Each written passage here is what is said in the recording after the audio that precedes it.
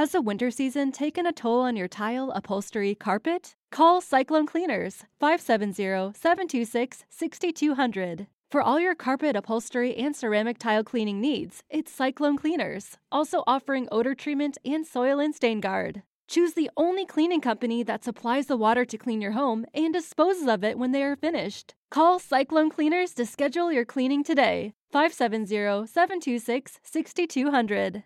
This is a Partially Examined Life episode preview. You'll find the full episode available for purchase in the music section of the iTunes Store or at partiallyexaminedlife.com/store. For unlimited access to our back catalog, you can become a PEL citizen at partiallyexaminedlife.com/membership. Membership also includes access to discussion groups with other listeners, as well as ad-free versions of current episodes and a host of other bonus content, all available from a single, convenient feed that you can use with a variety of podcast apps.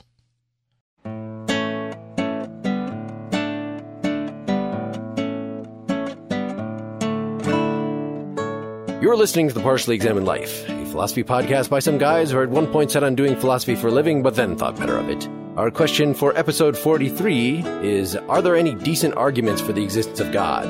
And we read The Miracle of Theism by J.L. Mackie from 1983, chapters 1-3, 5-6, maybe 8, maybe 11, which is a guide to and critical appraisal of the traditional arguments for and against the existence of God.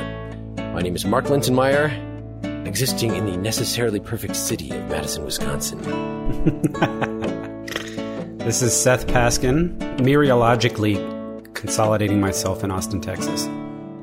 This is Wes Allman in Boston, Massachusetts. And this is Robert Scott, without a rational framework, coming from Cape Town, South Africa. Welcome, Robert. Yes, welcome. Yep. And welcome back, Wes and Seth, both on recording for the first time in a little while. Yeah. 3 or 4 months, I think, right?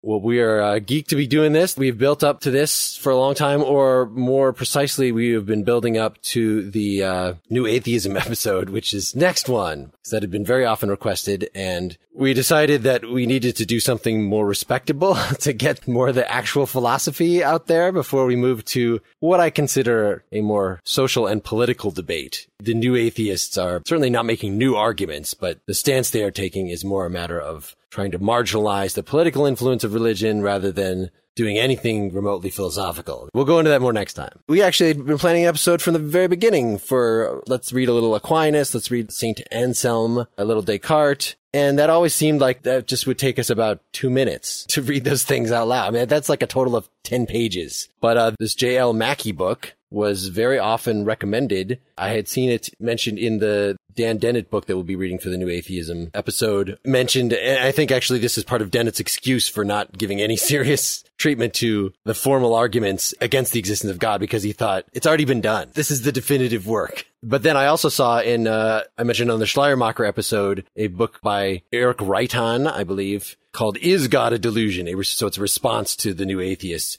And he too, a theist, says, yeah, this is the book. So this is a guy, I don't think his biography matters too much. He's at one of the big universities in England. He died around the same time this book came out. He was responding to another big-time English philosopher at Oxford or Cambridge or one of those named Richard Swinburne. So there's a lot of references to Richard Swinburne. And I think overall, though he tries to be exhaustive through all these arguments, it's a natural theology approach. I think Mackie is a philosopher of science and an analytic philosopher. So if you thought that analytic philosophy is just Bertrand Russell talking about numbers and Frege talking about sets from our past episodes, this is a good example of somebody using just very analytical methods. Let's lay out all the arguments, step 1, step 2, step 3, and trying to be exhaustive in how he's approaching it. That's a good word. So you found the experience of reading this a little much? It was exhaustive.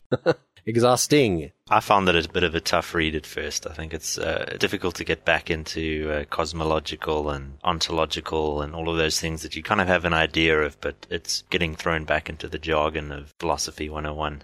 Yeah, well, we name-dropped those things a lot, and we thought it was time that we got serious about them. In fact, in the Schleiermacher episode, when I name-dropped them, I did it in such a hasty way that somebody accused Wes and me of not knowing the difference between the two, of not knowing what we were talking about at all. Which was nonsense. But now, for sure, since we've read this, we know hopefully what we're talking about. And I guess the challenge, though, with something this analytical and lengthy that he just goes on and on about every one of these arguments is getting enough of the sense of this communicated so we're not violating our ground rule to, just go read the book yourself. You'll get it. We have to get enough substance in there that something is conveyed.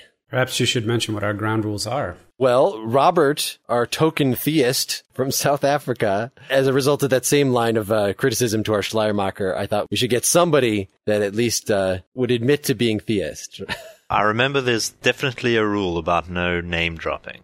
Okay. Unfortunately, since this is like a secondary work that we're dealing with, there is kind of a lot of name dropping. Yeah, it's going to be hard to stick to that rule. It's certainly a rule that Mackie doesn't take too seriously. He name drops all over the place. But he cashes out. He says, here's an objection from Newman, or, from whoever. Here's an argument from this guy and this guy. I don't think he just says, and Nietzsche wouldn't have liked that either, and then moves on, Fair enough. Do you remember anything else? Yeah, we've got to be rigorous and exact in all we say, unless it would be more humorous not to. Well, there you go. And we're going to try to assume that our audience has not read this book, but does not have a philosophy background. So I think some of the more interesting parts of this Mackie book are the arcana of the ontological and cosmological arguments, talking about necessary beings and contingency of the universe and things like that. So we'll try to decode all that enough to follow what we're talking about. Robert, tell the folks a little about why you're here, who you are, about your blog, etc. I am a commenter on the Partially Examined Life blog, and I have my own blog called outsideofeden.com, where I cover topics around spirituality, atheism, theism, pop culture, music, and I think I'm evidence that if you comment on other people's blogs, good things happen to you. Well, the fact that you were somebody who was evidently sympathetic to theistic positions, but was not mad at us, that was the key. It's a very small subset of the population. Yeah, commenting in and of itself is not a guarantee of good things happening. Humorously and constructively. Yeah. The comments have to be good comments. Yes, and plus I went to your blog and it was good. There were interesting things on it. So yeah, I try to cover, what would be the theology of a Simpsons episode or a Bruce Springsteen song, and while doing that, I seem to annoy people on both sides of the spectrum, both atheists and theists, so I consider that probably a sign that I'm doing something right. And I remember when we talked before, you were a bit skeptical about all these proofs yourself, right? Yeah, I think as an outsider, I look at Mackie's work and it seems to be a lot of philosophical self-referencing. Outsiders, I think, especially people who would consider themselves believers or of faith, don't really have any of these arguments as the reason why they believe in God. So it's not as though people were objectively, academically looking at the ontological argument and decided, bang, I better believe in God. And I feel like this work doesn't really address that issue. It seems to assume that most people actually do have a rational reason for believing in God, and they've kind of gone through the philosophical arguments themselves, but they're somehow defective and need to be talked out of them. Or at least he's within an academic tradition and is trying to make some sort of advances in pushing group knowledge forward as opposed to whatever individual idiosyncratic reason that you may have that is entirely private and incommunicable for believing. I think it's a hard one because you do have this weight of tradition, people like Aquinas and Descartes and all their arguments for God, but it's not like you see that in the real world.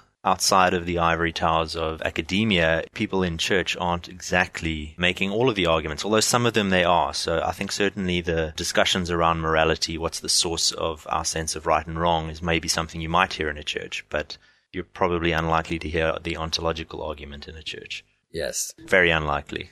An important question is whether, whatever one's motivations for believing in God, whether one can do that rationally. So, for instance, since Kant and Hume, most people have accepted that the arguments for the existence of God fail in some way. And what Mackie here is doing is recounting some of that and refining them a little bit in some cases. But Kant himself thought that despite the fact that those arguments fail, one could still have practical reasons for believing in God. And then William James pragmatic reasons, which Mackie touches on briefly. But there's still a case to be made that one can have reasons to believe in God and rationally believe in God, even if one's fundamental motivations are simply faith, are not themselves rational. Here's a demonstrative argument, therefore I believe in God. And I think that's what you were getting at, Robert. Yeah, I agree. I think the one area where perhaps people at least seem to think that they have approached it rationally is the argument for design. So you'll often hear people argue very convincingly that the reason why they believe is because they've looked at the design argument. That and possibly the morality argument are probably the two that really extend into popular culture. And ironically, I think the cosmological argument is probably the strongest, if you were to rate these arguments. Well, I think the difference between where Kant was historically and where Mackie is coming in is Kant was reacting to a tradition that thought you could prove deductively that God exists, right? With certainty. He's coming out of this Cartesian tradition. And after Kant, so Swinburne, the guy that Mackie is chiefly responding to, does not really try to argue very much deductively. It's all inductive and with a great respect for scientific method. Swinburne thinks that really the idea of a creator God is the simplest possible hypothesis to explain, for instance, the wonders of creation that we see around us, the commonality in all things, like explaining why the laws of nature are what they are in the first place. He seems to think that there's something missing if we take a merely scientific. Science is great. Science's explanations are right. He accepts the theory of evolution, Swinburne does, but says even given all that, there's something unsatisfying. There's something that still needs to be explained. This is a point of disagreement. Mackie is going to come down against him, but this is what he has in mind. So when we hit the cosmological argument, that's traditionally a deductive argument. If everything for sure has a cause, there must be a first cause. Well, Swinburne has an inductive version of it. It's more likely than not. Right. Which is a much more modern, I think that made this book. What I really liked about Mackie is even when he spends a lot of time talking specifically about what Descartes said, what Thomas Aquinas said, but he tries to pull these arguments out of their original settings to some extent, because it's too easy if you're just reading, especially Kant, who's so filled with his own vocabulary, to try to pull it out of a Kantian context and see, is there anything, that your man on the street would find valuable about it? How can we rephrase, say, one of Descartes' arguments so it's detached from Descartes' whole project? Like, is it still useful in some other way? Any other initial impressions, or should we just jump to the first one? I think we should jump to the first one. Well, I thought we might want to start with his chapter 2. Mackie's chapter 1 is on Hume's argument against miracles, which we've at least mentioned in our past Hume epistemology episode. But chapter 2 is when he talks about Descartes' initial argument in his third meditation for the existence of God, which I think longtime listeners, that was our, episode number 2. And at the time we talked in depth about the first 2 meditations and then just got to meditation 3 and said, oh my God, he just has this horrible argument for the existence of God. It's so bad, I'm not even going to tell you what it is. And then dissolved in snickering. And that was kind of the end of it. So I feel like I owe the listeners 3 years later, whatever it is, some sort of more detailed account. And actually, contrary to my memory of this, Descartes is well known for having a version of the ontological argument, which is Anselm's old argument. And he does, but that's in meditation 5. In meditation 3 here, the one he actually does. So remember, Descartes has been arguing, he's doubting everything and he wants to come up with something indubitable that will ground everything else. Well, the fact that he is thinking right now, that's indubitable. And from there, he gets this principle of whatever it is that I clearly and distinctly understand, that seems to be true. In the process of doing this, one of the steps is to show there's a God, just by examining the contents of his consciousness alone, the contents of his mind, his ideas. So in that sense, this first argument is a version of the ontological argument because it's going just from an idea to the being of God. Somebody else want to actually tell how we want to read it? Essentially, the argument is that ideas come from somewhere. If you think of a dog, it's because you've seen a dog, or even something like a unicorn, you've seen a horn and a horse. So you can put the two together and your ideas are based on a form of reality. But God is not quite as simple as that. You've never seen infinity or perfection in that sense. So it's almost as though God had to put it there. And one of the key pieces is because the idea, it's clearly and distinctly perceived. Correct. So it's not something that he can doubt or his senses might deceive him. He's got a clear perception of it, which counts as an authority for him. Right. For this purpose, it just, we don't have to give a whole definition of God. It's just an infinite being. Having the idea of an infinite being at all, it means that infinity itself is not a report, like you were saying, of something we've seen. He also, I think the other key point is is that there are two sources that an idea could have. One of them is because we've actually seen or experienced the thing. The other is, well, maybe my own mind just came up with it itself. And he thinks that that might be possible for lots of things. But for some reason, even if you think, and again, this is sort of leaving Descartes' project because he hadn't proved the existence of himself as a physical object or his brain or anything like this. But you might say, my brain is a physical object, and that has plenty of causal power to produce any sort of wispy idea that's going to flit across it. But in this case, the idea of infinity, well, my brain is not infinitely large. How could I have this idea of infinity at all, of an infinite being, without it coming from somewhere that's not my brain and not something I've seen, right? Yeah, Mackie, on page 36 and 37, he gives this nice little summary. He's paraphrasing Descartes. I have this remarkable concept of God, of an infinitely powerful and infinitely perfect being, creator and sustainer of the whole universe. The content of this concept cannot have been built up out of other mental contents, nor can it have been derived in any ordinary way from the perception of material things, or from my awareness of myself and of the operations of my mind. It is also quite different from the ideas of the various secondary qualities for which it is plausible to suppose that my own mind, in conjunction with my senses, is somehow responsible. From what source, then, can the content of this concept be derived? This must be an extramental entity which actually possesses the features of which this content includes representations. That is to say, an actually existing infinitely perfect being. And by secondary qualities, he's talking about, say, the qualitative feeling of something being read as arising from, say, the interaction of different wavelengths of light and our brain. So someone might argue that God is like a secondary quality. And by secondary qualities, like color, that maybe a lot of philosophers think there's not color actually in the world. Right. It's just something that we're reacting maybe to some interaction with the world, but our mind is making that up. There you go. So God is not just made up like a secondary quality based on some interaction between mind and world. And it's important to note that the point of this is to prove the existence of God, not the attributes of the idea. There's an idea of God as being infinite, omnipotent, and so on and so forth. And there's a step you have to take where you say that necessary existence is contained in that idea. It's like I don't want to use the term property because that's kind of an issue, but necessary existence is a necessary part of the idea of an infinite, omnipotent, omniscient God that Descartes has.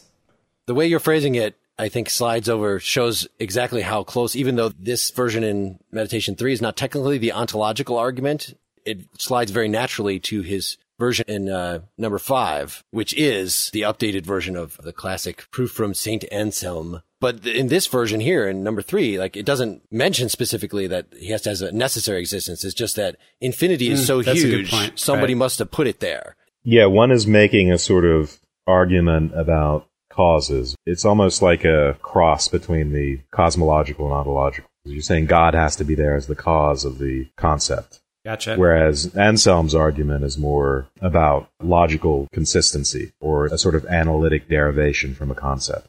So the question is could you have an idea of infinity if there was no such thing? Could you get, by just adding numbers together or objects together, the idea of infinity or the idea of an absolute omnipotent God? Or would the idea require existence? Right.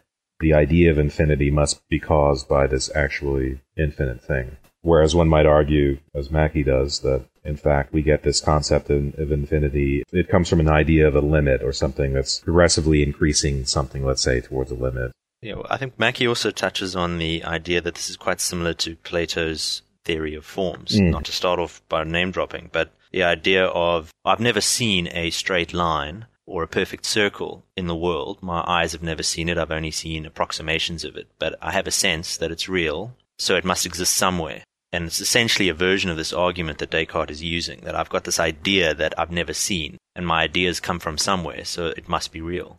Whereas the response to that is that this form is a negative or limiting notion of a perfectly straight line that you get at by the idea is that, this thing is straighter than another. It's not perfectly straight because it's a real thing in the world. But once you have the idea of something being straighter, you can gradually increase that towards a limit, and a limiting notion, that which nothing is straighter, is your form. But it doesn't have to exist because it can just be built up out of your common everyday experience. So you don't buy Plato's response to that, which is, how do we even see that one thing is a progression on another thing? without having already in mind this limit to compare it to? How do we know that this line is straighter than that line if we didn't already have the notion of straight, which is really the notion of perfectly straight, which is the notion of an infinite?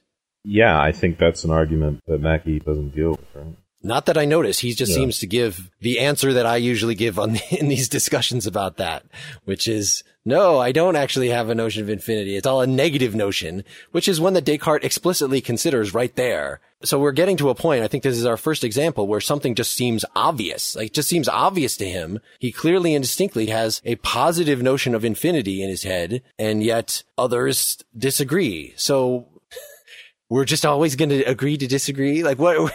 I think the problem is that you can't experience infinity. It's not like you could ever look at a really large pile of coins and say, that's infinity. And I'm not sure how you get outside of Descartes' mind. I don't know how you take that idea out of Descartes' mind and be able to examine it in an objective way. I don't think you can get out of his head. Well, but we all share it. I mean, so Swinburne really thinks infinity is simple. So my references to Swinburne here, the books that Mackie is reacting to are like 3 different books from 1977 through 81, The Coherence of Theism, The Existence of God, Faith and Reason, mostly those 3. The one I have in my hand here is a much shorter version just called Is There a God from 1996. And it is, he actually talks about Mackie for a second in like the last page saying, look, I know Mackie's already responded to this, but I still think what I'm saying is reasonable. So he doesn't really respond to Mackie. It's just a shortened, easy to read version of it that I skimmed through. So he thinks that infinity is the simplest explanation. Of course, we have a notion of infinity in our heads. It's the very large that is difficult to hold in our heads. Like, a million billion, I don't have that number in my head, but infinity, it's a completely simple, understandable thing. Of course, we aren't experiencing it in the way we're experiencing a single or 2 or 3 things in front of us. I think the objection here as well is that just because you can conceive of something doesn't mean it exists. So you can conceive of, say, a unicorn. Its existence is not implied by that conception of the unicorn. And I think that's the objection to this argument, that yes, you can conceive of infinity, you can conceive of perception, you can conceive of omnipotence, but that doesn't lead to existence. Well, I think it sounds like all the gravity is pulling us into a consideration of the ontological argument proper. So this particular one in Meditation 3 is just about, is the notion of infinity in our head so huge it must have been caused by an infinite thing? Not just does it prove that an infinite thing exists? Because, of course, Descartes thinks there are lots of things in our heads, like unicorns, you were saying, that don't exist in real life. It's just that in that case, the amount of reality, he says, that our formal reality that our minds has is completely sufficient to give us the objective reality, he considers, in other words, the reality of the idea considered as an object in our heads, of the notion of a unicorn. But that doesn't work with infinity and this concept. Mark, that's a good point, is that this version of Descartes' argument does rely on his notion of clarity and distinctness of ideas. Because what he's going to say is the clarity and distinctness of the idea of the unicorn, it's lacking something because there are no unicorns you actually ever perceived. So Descartes is going to say that your idea of a unicorn is never going to be as clear and distinct as your idea of a horse, and that there's something essential there. But he thinks that his idea of God is as clear and distinct, so to speak, as his idea of a horse or chair or anything like that, which, as you already mentioned, is debatable. You can say that. But when Descartes says, by God, I understand a substance infinite, independent, all-knowing, all-powerful, and by which I myself and every other thing that exists were created. If you could actually clearly and distinctly conceive of such a thing, then you might very well question how it got into your head, which is exactly what he does. But the first objection is, you probably don't have as clear and distinct an idea as you think you do. And then the second objection is to take on the notion of causality, right? Because that's really what it hinges on, is it says, okay, if you do have this clear and distinct idea, and ideas are always generated from somewhere, and you could not have generated that idea yourself from your experience or what have you, then something else must have generated and stuck it in your brain. Yep. And that thing is God. And I think it's that last point, which is Mackie's objection, that ideas don't necessarily have to come from perception. That you can experience it as a negative. You're aware of your own limitations and imperfections, so therefore you can conceive of perfection, even though you would never attain perfection. Yes. What I find interesting here, before we jump to the ontological argument proper, is that both Mackie and Descartes here, they agree that we do have this idea in our head. That is, the idea of an infinite being is coherent. And that's just an initial line that you could object to before any of this gets off the ground. And actually reading the Swinburne, I think it was a little persuasive to me in talking me out of this. So there are two kinds of theologians. That one might be in the tradition of Aquinas and Descartes and these guys who really think that the fundamental notions are reasonable and understandable. Now, of course, we don't know what it's like to be an infinite being because we're not. But we can understand that. That's a perfectly simple notion. And then there's this version that's come up in like our Taoism discussion and our Schleiermacher discussion that the infinite is so huge that we don't have it in our head. We could never even really conceive of it. There's nothing we can say about God. It's all going to fall into apparent self-contradiction. But it's a pregnant self-contradiction. What is truly important can't be said. It's not something that reason can get a hold of. So I think about those medieval dilemmas like, can God create a rock bigger than he can lift? That you might just say that's like a Zen koan, that you just contemplate the divine and say, ultimately it's beyond human understanding and we shouldn't be making these rational arguments in the first place. But this is the other tradition. This is natural theology. So Swinburne just says, no. God can't make a rock bigger than he can lift. And that doesn't mean he's not omnipotent, but omnipotent is being able to do everything that there is to do. If something violates the law of logic, it is not a valid option for anyone to do, no matter how powerful they are. So Swinburne himself, I don't want to go into the details on this, but he has to make some tough decisions, I think, and depart from maybe what your average theist would believe, even though he's a Catholic and trying to sort of represent the Thomas Aquinas traditional position. Like, he thinks that the notion of God outside of time doesn't make any sense to him. If God's an object, God exists in time. Well, God's a special kind of object that exists at all places and was present from all times, but he doesn't exist outside of the stream of time. And so in the same way that you can't do everything, like violate the laws of logic, God can't know, for instance, the future actions of free people because he gave us freedom. We exist in time. He exists in time, even though all of the time. He's not above time looking upon our future. So that's another sort of traditional paradox. How can we be free, yet God knows what we're going to do? Well, according to Swinburne, who's trying his best to make this all rational, God doesn't know what we're going to do. I think that's why Mackie doesn't consider this objection at all. There should be a whole chapter on it as far as I'm concerned, that the notion of God is just internally incoherent. But he's starting with Swinburne's notion, I think, which is something like, I don't know, maybe Descartes or Aquinas hadn't thought it out completely, but they're definitely pushing on the same purely rationalist, understandable notion of God. Can I make a reference to an earlier episode? I've done it 5 times already. So when we did the Philosophy of Mind episode, we read Nagel's article, What Is It Like to Be a Bat? Yeah. Yep. And the conclusion is we don't know what it's like to be a bat, right? Mm-hmm. So one of the things that I find interesting is this bit about, well, I have this clear and distinct idea of God. And this clear and distinct idea of God is not just the infinite, right? It's omnipotent, omniscient, infinite, perfectly good, self-generating, all these things. If I can't even have a concept, and maybe I'm making an error here, but if I don't even know what it's like to be a bat, how could I possibly have any idea of what it's like to be God? And therefore, how could my idea of God be anything more than the kind of idea I have of a bat? It's furry, it falls in this phylum, et cetera, et cetera.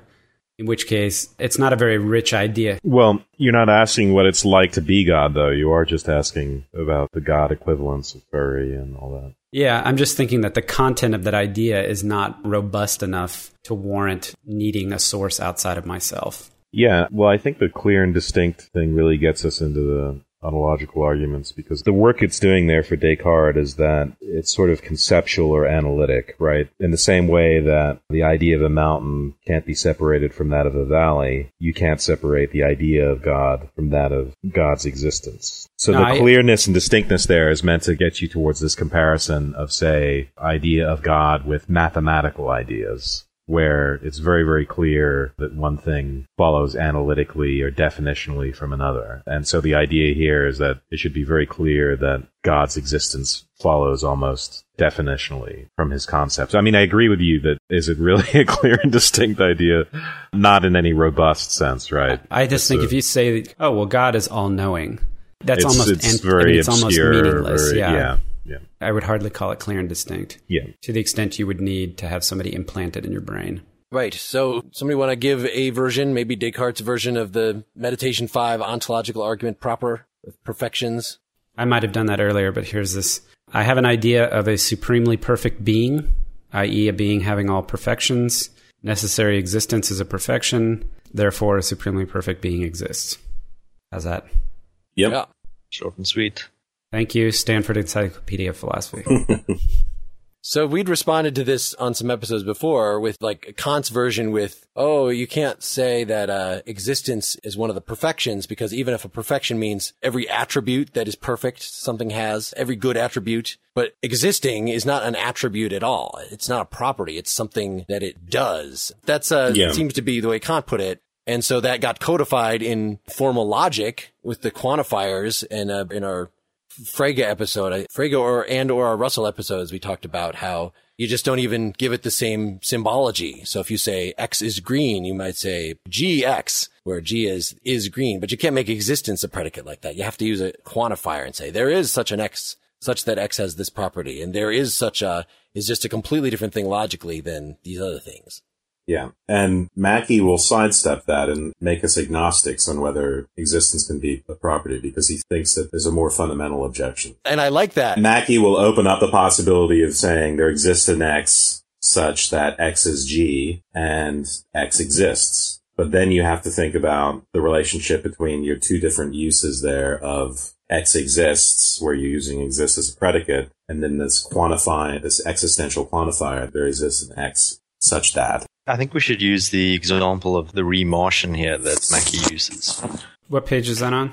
So page 41 at the top. Mackie uses the example of saying that a Martian exists is different from saying something like a re-Martian exists, where re-Martian is defined as a Martian who exists. So existence is contained in the definition. Then from that, you say it's illogical to say a re-Martian does not exist. It's self-contradictory. And this is the kind of argument that Descartes is making. He's begged the question by saying God exists. And so therefore he proves a logical contradiction to say God does not exist. And this is Kant's argument against which Mackie is going to say we don't need to accept this. So for Kant is just going to come out with existence can't be a predicate. Yeah, you can't have re-Martian. You can't have a re-Martian. And that's a kind of vague and unsupported. That's a question that's complex enough that Mackie doesn't want to get into it. He wants to leave that open, the idea of whether existence can be a predicate. So by the time Mackie is done with this, you can have a concept of re-Martian, but you can coherently say it is not the case that there exists an X such that X is a re-Martian, which breaks down to, you can say it is not the case that there exists an X such that X is a Martian and X exists. In other words, you can treat existence as a predicate and then deny that something exists with that predicate. Right, deny that it is instantiated. Exactly. Thanks for listening to this Partially Examined Life episode preview. If you're enjoying it so far, you can purchase the full episode in the music section of the iTunes Store or at partiallyexaminedlife.com/store. For unlimited access to our back catalog, you can become a PEL citizen at partiallyexaminedlife.com/membership. Membership also includes access to discussion groups with other listeners, as well as ad-free versions of current episodes and a host of other bonus content, all available from a single convenient feed that you can use with a variety of podcast apps. Before Shopify, were you wondering, where are my sales at? Now you're selling with Shopify, the global commerce platform supercharging your selling. You have no problem selling online, in person, on social media, and beyond. Gary, easy on the cha-ching. Oh, sorry, but my Shopify sales are through the roof. Start selling with Shopify today and discover how millions of businesses around the world use Shopify to ignite their selling. Sign up for a $1 per month trial period at shopify.com/listen. Shopify.com/listen.